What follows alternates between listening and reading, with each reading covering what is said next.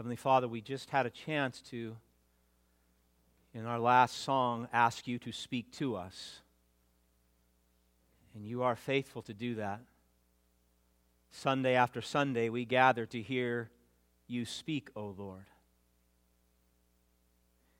We want to hear you, not hear about you, not hear information about you, but we want to hear you. And we want your word to do what it has the power to do, and that is to go inside and captivate a heart and a mind and transform a soul. This is our request this morning, that we might be able to worship you in spirit and truth as your word comes to us and we receive it. We want to be good soldiers. We want to come under the mission of Christ. We want to submit to the gospel of grace, and we want to have hope in Christ. We cannot do this on our own strength, so we ask for your power this very morning. We ask, Holy Spirit, that you would do the mighty work that only you can do, and that is transforming sinners into saints and sanctifying us even this day into the image of Christ. And so be gracious with us, I pray. Be gracious with all the true churches here in the South Bay, all of our brothers and sisters who have gathered in like-minded churches, and all the pastors who will be proclaiming the gospel this morning. We ask, Holy Spirit, that you would do a mighty work, that you would bring revival to this very dark place, that your word would be boldly proclaimed, and many would hear, and many would repent, and many would believe this day, Lord. Give us hope in the work of Christ, I pray. In his name, amen. Amen. Okay. If you have your Bibles, if it's not open to 2 Timothy, please do so. 2 Timothy chapter 2, as we make our way and continue to make our way through this most magnificent letter. I don't know that the title, A Good Soldier, will appeal to many of you. Some it might not. I pray that you don't take any offense to the idea of you being a soldier in the army of God. The Word says that you are. And so if you struggle with that thought, maybe we can get a better handle on it today. It is an army filled with love and grace and humility. And so when we think of the context of the soldier, I want you to think of it in the context of the kingdom of God. And of course, we'll see what that means for us if we're going to be good soldiers. If you've been with us, you've heard Paul say some pretty bold things to Timothy. He said, Timothy, you've been filled with a sincere faith. You've been called according to the purpose and grace of God when? Before the ages began. He said you have a firm grasp of the Scriptures. You've been entrusted with the gospel. You've been indwelt by the Holy Spirit. And that was all in chapter 1. And then we get to chapter 2, and he says, you then, my child.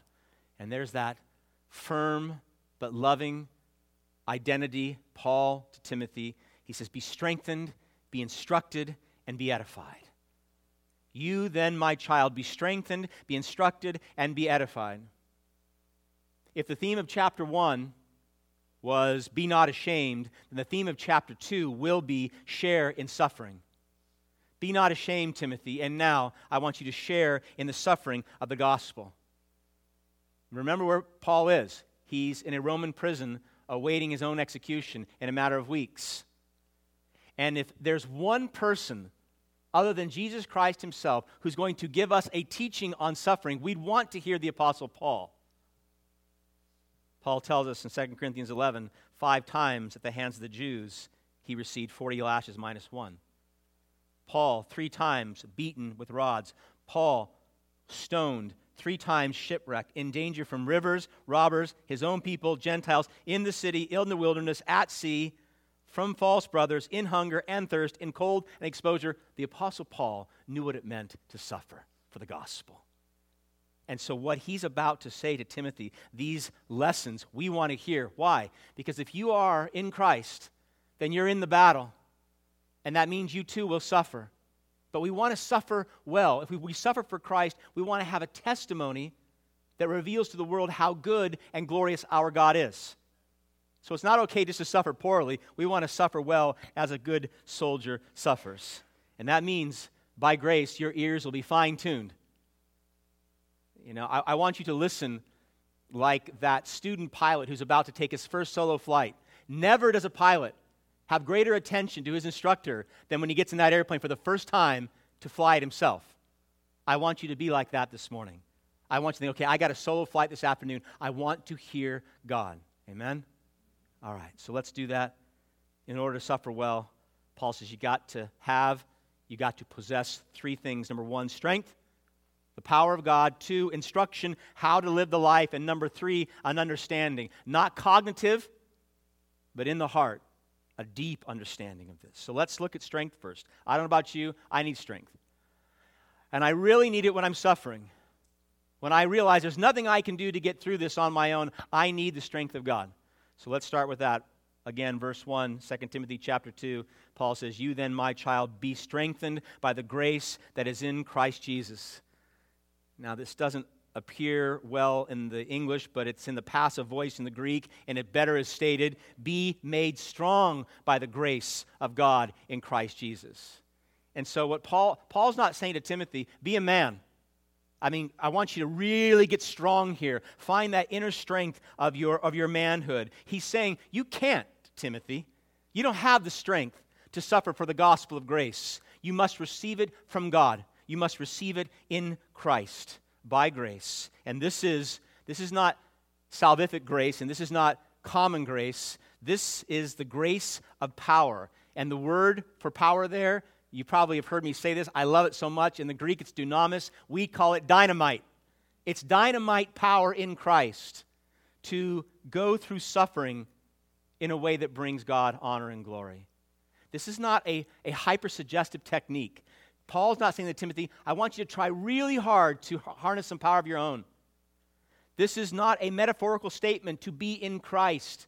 We hear that so much, and it becomes a Christian cliche. This is the very real standing in who you are if you are in Christ. That means indwelt by the Holy Spirit and in sweet communion with Father, Son, and Holy Spirit now and forever. And that means you have power. You're in communion with God, in a right, loving relationship with God. You have the Holy Spirit dwelling in you. You have power. And if someone told you or yourself told you, I can't make it through this, I am powerless, that is a lie. In Christ, you have the power of God Almighty. Most of you, I think, would agree that suffering is just real. It's just a part of our life. Saved and unsaved, you don't have to be a Christian to suffer. We live in a fallen world. The thing about Christianity, though, is you will suffer as a creature in a fallen world, and you will suffer as a follower of Jesus Christ. So you get double suffering. Before his death and resurrection, Jesus said this to his disciples, John 15:19. He said, "You do not belong to the world, because I have chosen you out of the world. That is why the world hates you." He says, you belong to me. You must follow me. And if the world hated me, they're going to hate you. They will treat you as they treated me. And how do they treat Christ? They crucified him. It means, my beloved, that when we count the cost of following Christ, part and parcel with the walk is suffering. It is suffering. And we want to be, I know most of you want to be, a living testimony that suffers well for Christ. You don't want to stumble in this. And therefore, we have to have this power. You need it, I need it. I would say the church certainly needs it today. In fact, we need it so much, Paul says you got to talk about this gospel and the power, and you got to pass it on. He says you got to communicate it to the next generation. Look at verse 2. Paul says to Timothy, "And what you've heard from me, which is the gospel, the power of the gospel, in the presence of many witnesses, entrust to faithful men who will be able to teach others also." He says, Timothy, you've been made strong. We heard that word in chapter 1. You've been entrusted with a good deposit, the gospel itself. You have it. Now, go find men who are faithful, those who are walking with the Lord, and who can teach and communicate this gospel power to them. Why would this be so important? The Apostle Paul is not so discreetly establishing what we call apostolic succession. The Word of God coming from Jesus Christ to the apostles, inspired by the Holy Spirit, written down in the Bible, and passed on from generation to generation to generation. That's why we're here. That's why you have Bibles in your hands. That's why we preach from the Bible, that we might hear this true message. You say, well, why would that be the case? This is the only message where there's any hope. Any message apart from Jesus Christ, there is no hope.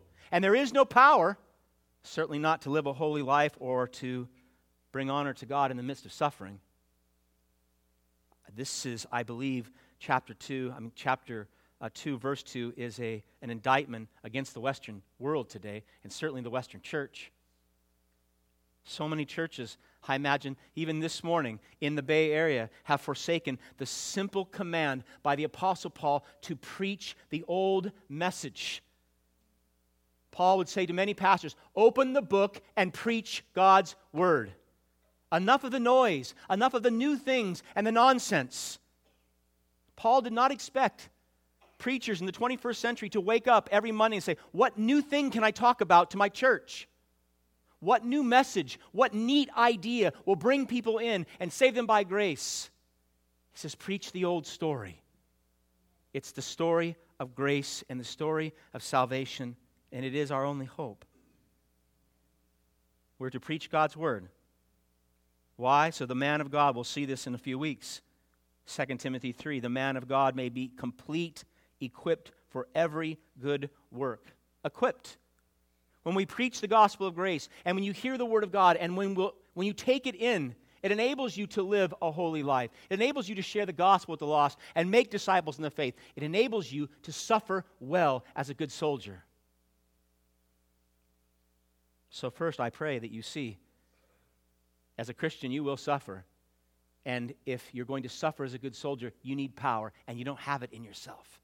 That power comes through the Holy Spirit and God's word. Through the living, 1 Peter 1:23, through the living and abiding word of God. So how do you know if you have it? I mean, what does this good soldier look like? You said he's got to have power from Christ, and that is true. But what does he look like? What does this life of a good soldier look like? Maybe a more appropriate question is, Pastor, how can I suffer well for Christ? Because when I suffer, I don't think I do such a good job. I complain a lot. Everybody knows that I'm suffering. I don't testify well to the strength of God because I seem so weak, because I'm trying to rely upon my own strength. Let's look at the second point. We need power and we need instruction. And this is not just instruction from an economics class you take at a local community college. This is instruction that comes from God's word. We need power and we need understanding. This picture of a soldier, Paul decides to give us a word picture, and it's good. These are very helpful for me. And he's going to talk here about a soldier, and then he's going to talk about a farmer and an athlete, but they're still talking about the soldier the entire time. Look at verse 3. He says to Timothy, share in suffering as a good soldier of Christ Jesus. Now, if you were here a few weeks back, he already said in chapter 1, verse 8, he said to Timothy, share in suffering for the gospel. But in that particular case, he's saying, I don't want you to be ashamed of the gospel, and I don't want you to be ashamed of me, a prisoner of the gospel. Here he's saying, I want you to suffer as a good soldier suffers. Why does he tell Timothy that? Same reason he's telling us that. That if you're in Christ, you're in a battle. And you know that. You're in a battle each day. If you're in Christ, you have been called and enlisted by God to join this glorious army of saints filled with love and grace and humility, fighting for your soul, fighting for the souls of whom you love, fighting for the glory of God. And if you're in this battle, don't you want to fight well? I mean, if you're in a fight, don't you want to fight well? I've never heard somebody say, I'm going to get in this fight and I'm just going to get pummeled.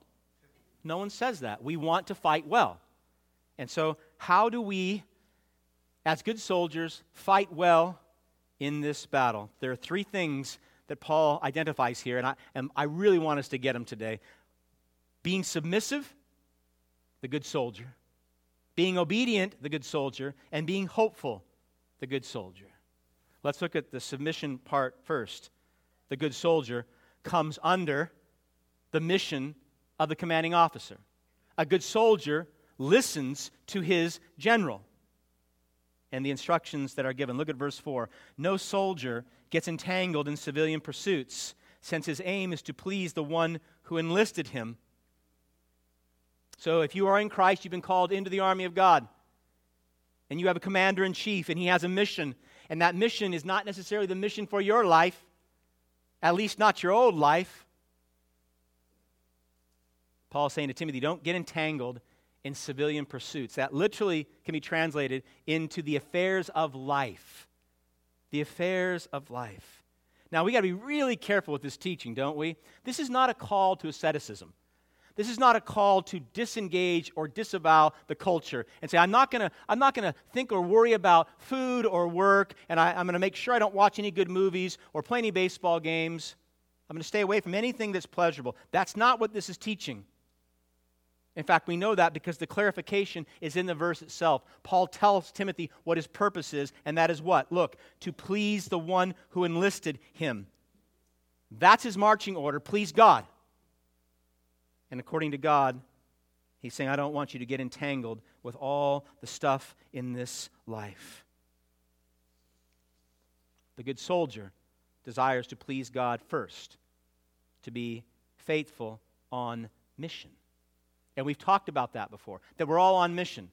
We're all to pursue holiness. We're all to rejoice in the grace that God has given us, in the relationship we have with Christ. We are all to engage in the sharing of the gospel. We're all to engage in the making of disciples. This is the great mission of God that we're to participate in as good soldiers, rather than being entangled with the civilian affairs that the flesh wants to do. Right, so that's where the battle comes in. Your flesh wants to live and breathe this world. We want to make idols out of our work and our marriages and our children. We want to make idols out of our food and our movies and our music.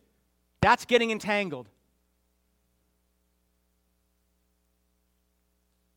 The Spirit wants to submit to God in all things. The Spirit wants us to have temperance in all things. And that means, listen, when your boss wants you to work much longer hours, and in so doing, it will be at the expense of your marriage and your children and your ministry, you are to come under the mission of Christ. When your family wants you to forsake gatherings of the saints, or to forsake ministry that God's called you to do, to hang out with them. When your friends want you to continue in the clubs and the nightlife that you did before Christ, but you know if you do, you'll ruin your testimony. When your flesh wants that degree so you can get that job, so you can buy that house and drive that car, and everyone around you can say, look at that person, there's a success. In all these areas, we must fight not to be entangled by the temptations of the world. The good soldier marches on, engaged but not entangled. So God is not saying here, don't go to work. God wants you to work, and He wants you to enjoy your work.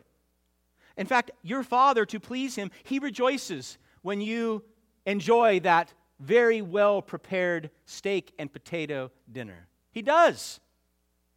Your Father rejoices when you express a right love for your spouse, when you rejoice in your children. Your Father takes great pleasure in seeing you enjoy a good baseball game if baseball's your thing. He does. He rejoices when you rejoice in that great movie that stirred your heart, or that night on the town with your friends that was not sinful.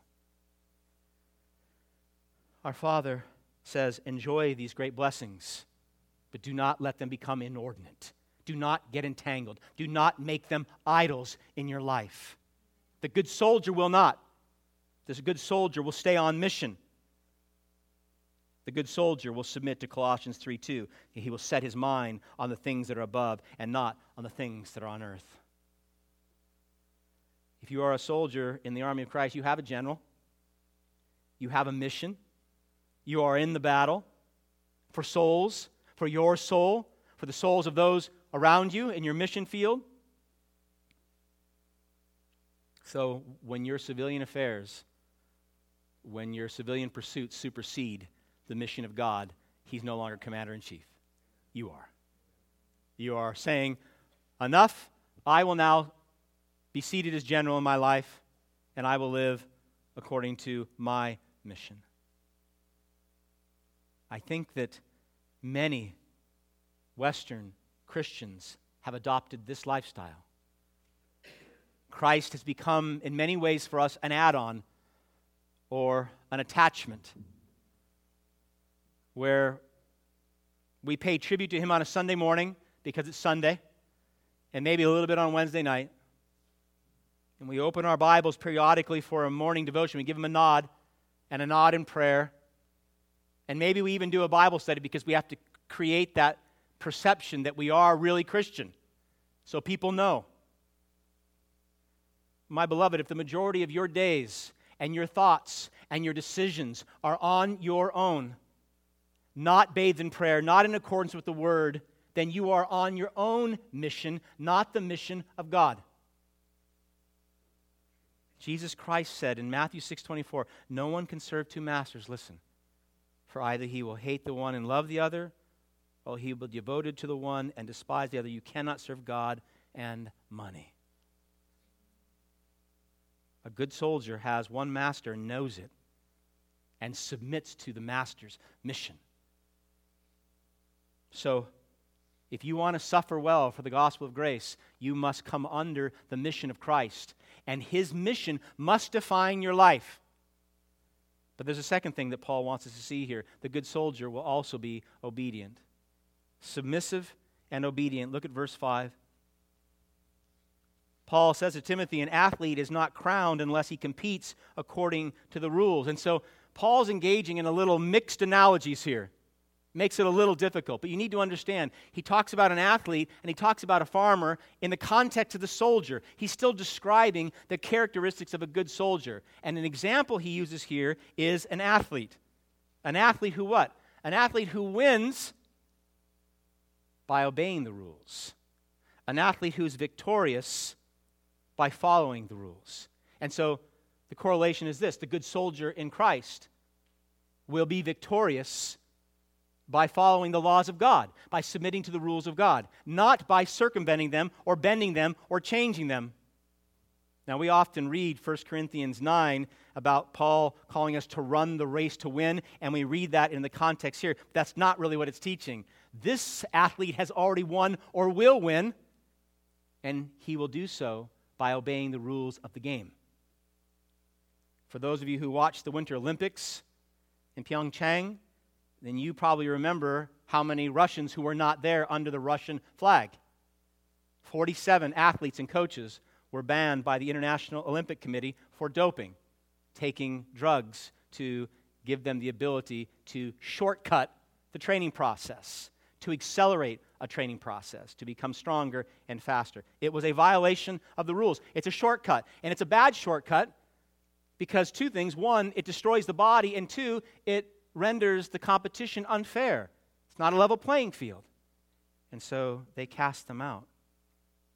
Back in chapter 1 of verse 13, Paul said, follow the pattern of sound words that you've heard from me. Follow the rules of the gospel. Follow the law of grace. In other words, there's a right way to live as Christians, and there's a wrong way to live as Christians. And if we want to be good soldiers, we cannot circumvent God's word and say, I know that's what it says, but I'm going to do this instead. I'm going to take this shortcut. It's got to be faster if I go this route. I remember when I was teaching U.S. history, talking about the great migrations westward. And you know this story. Here's a soldier's principle of obedience that had several in this event submitted to, they would have lived, but they did not. In 1846, James Reed, who was a businessman, wanted to make it rich in California right before the gold rush. He brought his family to Springfield, Illinois, and he joined himself with George Donner's wagon train, and they headed west. Some accounts say that 90 people, from the infants to the elderly, left Springfield, Illinois in 1846, and by the time they made it to St. Louis, that caravan was over 2 miles long. Large gathering. The trip went well until they got to Fort Bridger, Wyoming, and there the Donner Party decided they would split off from the main group and take a shortcut, or an alleged shortcut. They had read in a guidebook written by Lansford Hastings that if they went this route, they would cut 300 miles off their trip. Now, Mr. Reed had a good friend who was already in California who had taken the route, and he received this word from him. The friend said, "Don't do it. You can't take the wagons that way. Go the old route. Be safe. You'll perish." Mr. Reed, growing impatient, did not heed the counsel and said to his family and friends, "There's a newer route, and we might as well take it." And so they did. Now, the pioneers were on a very short timeline. They had to get to the Sierra Nevadas before winter to get over the summits. The shortcut was a long cut. They ended at the base of the Sierras late in the season, and they decided to cross it anyway. And only a few days into their crossing, you know the story, they became trapped with heavy and early snowfall. By the time the rescuers got to them, many had resorted to cannibalism to stay alive. And of the 80 who took the shortcut, only 45 survived. Verse 5, an athlete is not crowned unless he competes according to the rules. My beloved, there are no shortcuts in the kingdom of God. There are no shortcuts in Christ. If you want to grow in your love for God, if you want to grow in holiness, then you must feed on God's word daily. It was Jesus who said, "Man does not live on bread alone, but what? Every word that proceeds from the mouth of God." There are no shortcuts. If you want to be an effective servant for Christ, you must be a faithful, praying servant of Christ. 1 John 5:14, this is the confidence that we have in approaching God, that if we ask anything according to His will, He hears us. There are no shortcuts. You say, "I want to grow in holiness. I want to be a good soldier, but I'm not going to read my Bible and I'm not going to spend time in prayer. That's my shortcut." You will perish. You want to be a good soldier, according to the Word of God, according to the rules of God, then you got to be in a platoon. You got to be part of the army. Hebrews chapter 10, verse 24 and following, let us consider how to stir up one another to love and good works. Do not neglect to meet together as is the habit of some, but encourage one another, all the more as you see the day drawing near. There is no such thing as Christian isolationism. I know we see it today. I know it's in the culture. I know it's made its way into the church. You were made and saved into community for one anothering, for right fighting with brothers and sisters for the great cause. Covenant community is biblical. If you try to take that shortcut, you'll perish. So the good soldier is submissive. The good soldier is obedient. I'll give you one more before my last point. He's hopeful. This is an amazing verse, and I don't think we see it well. Look at verse 6. The good soldier is submissive, obedient, and hopeful. Verse 6, it is the hard-working farmer who ought to have the first share of the crops. So he's still talking about the soldier. He gave you an example with the athlete. Still talking about the soldier. Now he's going to give you an example of a hard-working farmer. And the hard-working farmer would receive the first fruit of their crops. Before it would go to market, he would take from the crops for his family, for his own needs, for his friends, and then he would sell the remainder. And we usually look at this and we think, well, he must be saying that the good soldier will work hard. But that's not what verse 6 is saying. Of course the good soldier is to work hard. What Paul is saying here, and this is so great, he's saying the good soldier, for his hard work, will receive the bounty of his labor. The good soldier, by working hard, will receive the first fruit promised to him. And so, the soldier in Christ will be hopeful. Hopeful of what? that he's going to come before Jesus, and Jesus is going to place that crown upon his head. And so Paul is saying to Timothy, listen, if you're going to be a good soldier, you got to be submissive, you got to be obedient, you got to be hopeful by keeping your eyes on Christ. Keep your eyes up. The mission is difficult. Don't look down, look at Christ. The guaranteed success of the toiling and the labor and the suffering, because Jesus Christ has already been victorious for you. The guaranteed crown of glory, because Jesus Christ is already crowned in glory. This mission cannot miss that you're on. Is it long? Yes. Is it hard at times? Yes. Much suffering? Yes. But the end is victory. And so Paul is saying to Timothy in great love, listen, you got to stay the course because it brings God glory. You got to stay the course because tens of thousands will be impacted by it. And you got to stay the course, Timothy, because it's so good for you. Because in the end, you will have all the joy and all the peace and all the satisfaction of Christ himself. That's why Peter says in 1 Peter 1:13, here's the soldier's cry. Prepare your minds for action. Be sober-minded. And then, I love this, one of the first verses I memorized, fix your hope on what? Fix your hope completely on the grace to be brought to you at the revelation of Jesus Christ. He's saying, soldier, look out. Christ, see him. Fix it on him. It's Christ who is the prize.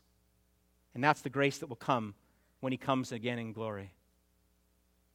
All right, so do you know how now? You say, I have to have power from God. How am I a good soldier? I will be submissive, coming under the mission of Christ. I will be obedient, living in accordance with the laws of God. And I will be hopeful because my Savior is already victorious. You say, all right, well, that's sufficient. We need no more. You can stop. But I can't because verse 7 is fantastic. And I could have stopped at verse 6, but 7 is a considering verse.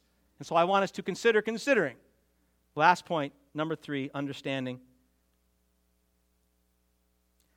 Paul says to Timothy in verse 7, think over what I say, for the Lord will give you understanding in everything. Think over what I say. Now, you should find that verse a bit odd, because if you've been listening to verses 1 through 6, you probably thought it hasn't been that difficult to grasp. And I would agree. He's saying, Timothy, you need power from God. You can't do it on your own. I get that. He's saying, Timothy, you want to be a good soldier? You got to submit to the mission of God. I get that. He's saying, Timothy, if you want to be a good soldier, you have to follow the rules of God. You have to be hopeful in Christ. These all make sense to us. So why does Paul tell Timothy to think over what he said? Because Paul knows, as you know, that there's knowing and then there's knowing. Right? There's a difference between knowing, oh, I know what Paul said, and really knowing in our hearts what he said and what it means. Now, I know that the church struggles today. There are enough surveys out there talking about the biblical ignorance of the body of Christ in the Western world. We know that. But I find it equally compelling that it's not just our lack of knowledge, especially in Reformed circles. Many in the Reformed circles, they have knowledge of the Word of God, but they do not have understanding of the Word of God. They can hear it, they can teach it, they might even be able to preach it, but it hasn't made its way in. And unless it makes its way in, there's no transforming power. I would imagine if I have done a decent job preaching and teaching this passage thus far, and I were to give you a pop quiz, and I asked you some basic questions and you were paying attention, I imagine most of you would get high marks. But sitting in a climate-controlled room in San Jose, California, with no immediate threat at that door when you leave this place, and hearing these words and passing a quiz does not a good soldier make. There is no power in simply knowing the words of God. In order for the power of the gospel and the teaching of God's word to have its right impact, Paul says you must understand it. And that word in the Greek, it's the same root for synthesize, to synthesize something, to have it go in holistically, to apprehend it totally, so that it becomes part of you. Verse 7 again, the Lord will give you understanding in everything. This is his desire. But look at what it requires. Let's not pass this by. Beginning of verse 7 again, we must think it over. Think over, Paul says to Timothy, what I say. When you come to a saving grace in Christ, He doesn't open up your head and just pour in information and then seal your head back up. You're not a robot. You are a beautiful creation made in His image. And so He gives us His Word to think about and to ponder and to meditate and to have the reasoning come in. And He expects us to apply the mental effort necessary for it to go in deep. And that means we want to take the objective truths that you've heard proclaimed this morning, and there have been several from the Word, and you want to make them subjective to you. The objective truths are to be proclaimed. The Word is to go out. We sing it, we pray it, we preach it, and then you must take the truth in subjectively. It becomes your truth too. Not just something outside, but now something in you. That's why a cursory read or listen, a cursory listening to a sermon like this will do you no good unless it goes inside. Some of you are fastidious in taking notes. I love that. Do you go back to the notes? Do you pray over the notes? Do you contemplate the notes? Some of you say, no, I can't take notes and listen at the same time. Then do you listen well? Do you take the passage that night, this week, and go back and go, okay, what did the Lord say through him? What words came out here that I can meditate on and chew on so that it becomes part of who I am and not just a proclaimed objective truth that hangs in midair? I read last week that the average American household is bombarded with 34 gigabytes of information per person per day. Now, I'm not a computer guy, and that blew me away. That's the equivalent of 641,000 Word documents, 21,000 photos, and 8,000 songs. 34 gigabytes of information per person per day for the average American household. Information is not our problem. Knowing the information personally is. We consider ourselves blessed because we live in an age of technology and information where you can right now, if I pose a general question to you, most of you could take out your little computers that we call phones and look up the answer, and 90% would have it in a matter of 30 seconds or less. It's an amazing thing. And we're very blessed in many ways, but I would argue as well that the gluttony of information and the lack of patience we have in taking information and doing something right with it makes contemporary Christians unable to think over what is said. And when that's the Word of God, then we fail, if we're not thinking over what God has said. The Puritans saw meditation as indispensable to the Christian walk. So much so, listen to this extreme statement. They said, quote, one cannot be a Christian without meditating on God's Word. Whew. I don't know that I agree with that. It's extreme, but I understand why they said it. The Puritans understood that we meditate on God's Word not just to get an understanding of God and our lives, not just to receive instruction, but to commune with God. The Puritans understood that when you go to the Word and you read it or you hear a sermon and it goes in deep, you're communing with the Father and the Son and the Holy Spirit. And they said that's where the power is. It's in the relationship with the living God through Jesus Christ. And this is the power that you need to be the good soldier. This is the power that you need to understand, to synthesize the Word of God. This is the power that you need to be submissive and obedient and hopeful in the midst of the trials. The saints of old, they called this thinking and understanding, from verse 7, lectio divina. You've probably heard that before. It's divine reading. It's hearing and reading the Word of God and having it enter our souls like food enters our stomachs. It's hearing and reading the Word of God and having it going inside and infuse your bloodstream with His love and His grace and His joy. It's you, through the Word, being transformed from the inside out so that all your struggles, your lack of patience, your anger, your frustration, your dissatisfaction, your jealousy, all those, the power of God from the inside out can battle well. In the 20th century theologian Karl Barth, he said something that, again, I found surprising. He says, you don't read your Bible, listen, to get God into your life. You don't read your Bible to get God into your life. You read your Bibles and you listen to sermons to listen to this, to be caught off guard, to be surprised, to be drawn in to the fellowship of God on His terms, not yours. What a different way to read the Bible. Not saying, okay, this is what I think about God, let me find it. But let me go to the Word of God and hear what God has to say to me on His terms. I want to be surprised. I want to be challenged by the Word. I want the Word to shape me and convict me and encourage me. But in order for that to happen, it must go inside. And you know what I'm talking about. We've all had those devotional times where we've gone through it. You spent 30 minutes and you close the Bible, and if someone said to you, what did you read? You say, I don't know. It was in the New Testament. I think it was an epistle. No, it was the gospel. I don't know. That's not Lectio Divina. That's not the Word going in, and there's no power there. There were 3 men in Scripture, 3 men in the Bible that were commanded by God to eat a book.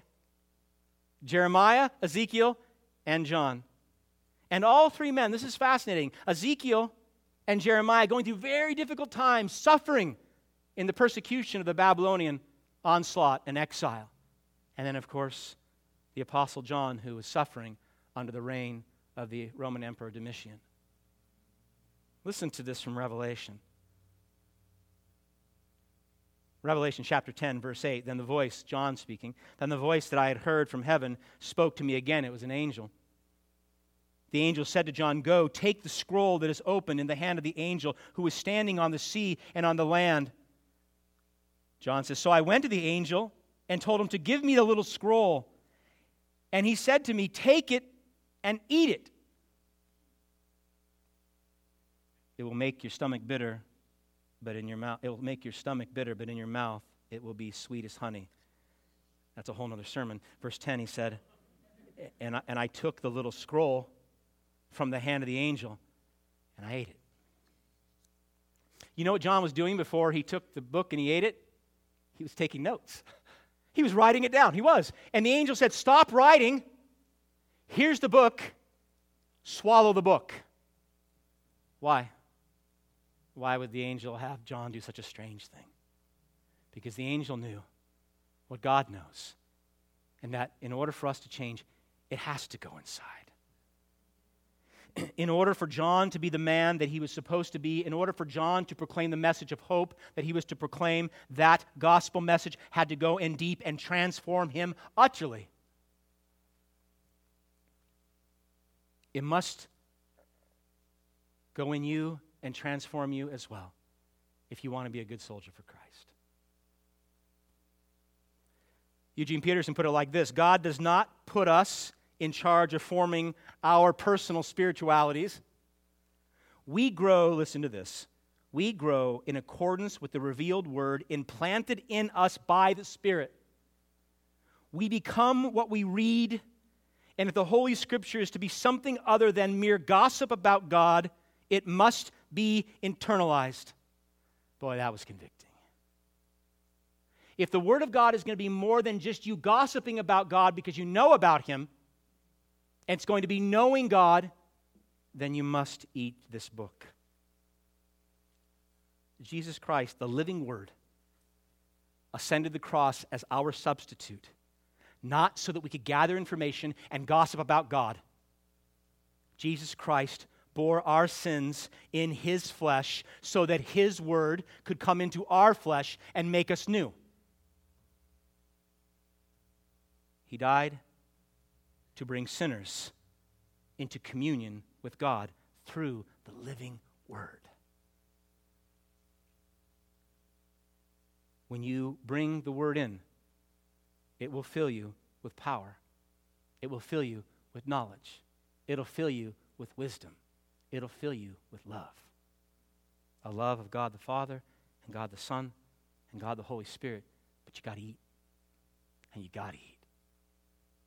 So when I close this in the next minute, this word proclaimed will be finished. The proclamation of it. But it's not finished by any means. It must now be taken by you and eaten and chewed upon. Questions asked, contemplated, prayer engaged in, going back to the Word, saying, I don't understand it. Please help me, Lord. Let it go deep. Let it go deep. And here's why. Jesus said in Matthew 10:22, you will be hated by all because of my name, but it is the one who has endured to the end who will be saved. The one who endures to the end, through the suffering, will be saved. Do you know the power of God to endure suffering like a good soldier?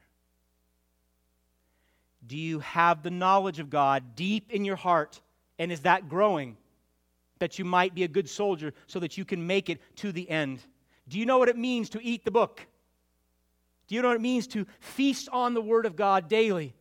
That you might hear God speak to you of His joy and His love, that He might fill your heart and mind and soul with all these glorious truths of communion and friendship with Him that you were created to have from the beginning.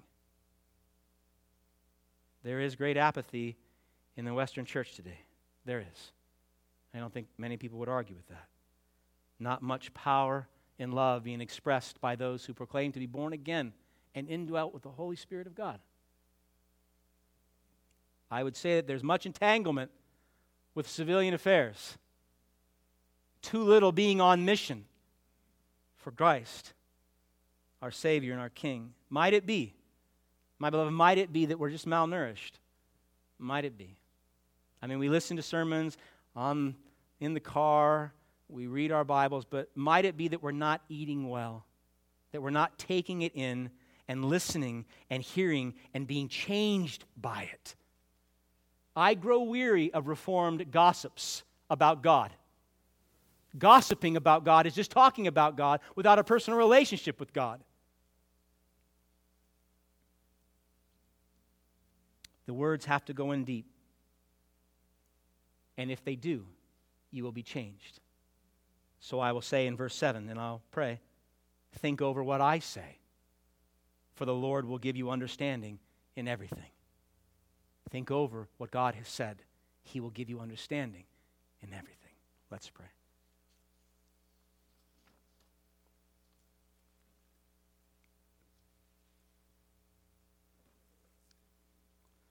Father, let this teaching be exercised right now. We need not wait for it. By your grace and mercy, you have used a sinner like me to faithfully proclaim your word. We have now received it in faith, and now by your Holy Spirit, cause us to chew, cause us to swallow, cause us to have the word go deep and to permeate every fiber of our being, that we might know the love and the grace and the humility and the joy in Christ. That we might, even this very moment, Lord, be changed by your word going in and doing the work that only it can do by your Holy Spirit. Father, forgive us for these many years of hearing but not understanding, of chewing but not swallowing. Forgive us, Father. Let that no longer be the case here at Cambrian Park Baptist Church.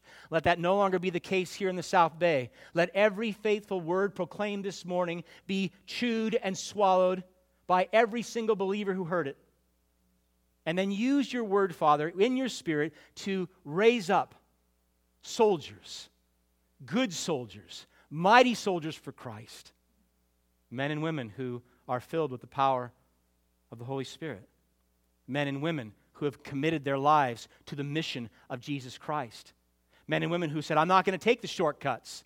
I'm going to hear the word. I'm going to follow the word. Men and women who truly do fix their hope completely on the grace to be brought when Christ comes again. Father, do that work here. Do that work in the South Bay. Do that great work in all your true churches this very morning throughout the world for your glory. We ask these things in Christ's name. Amen.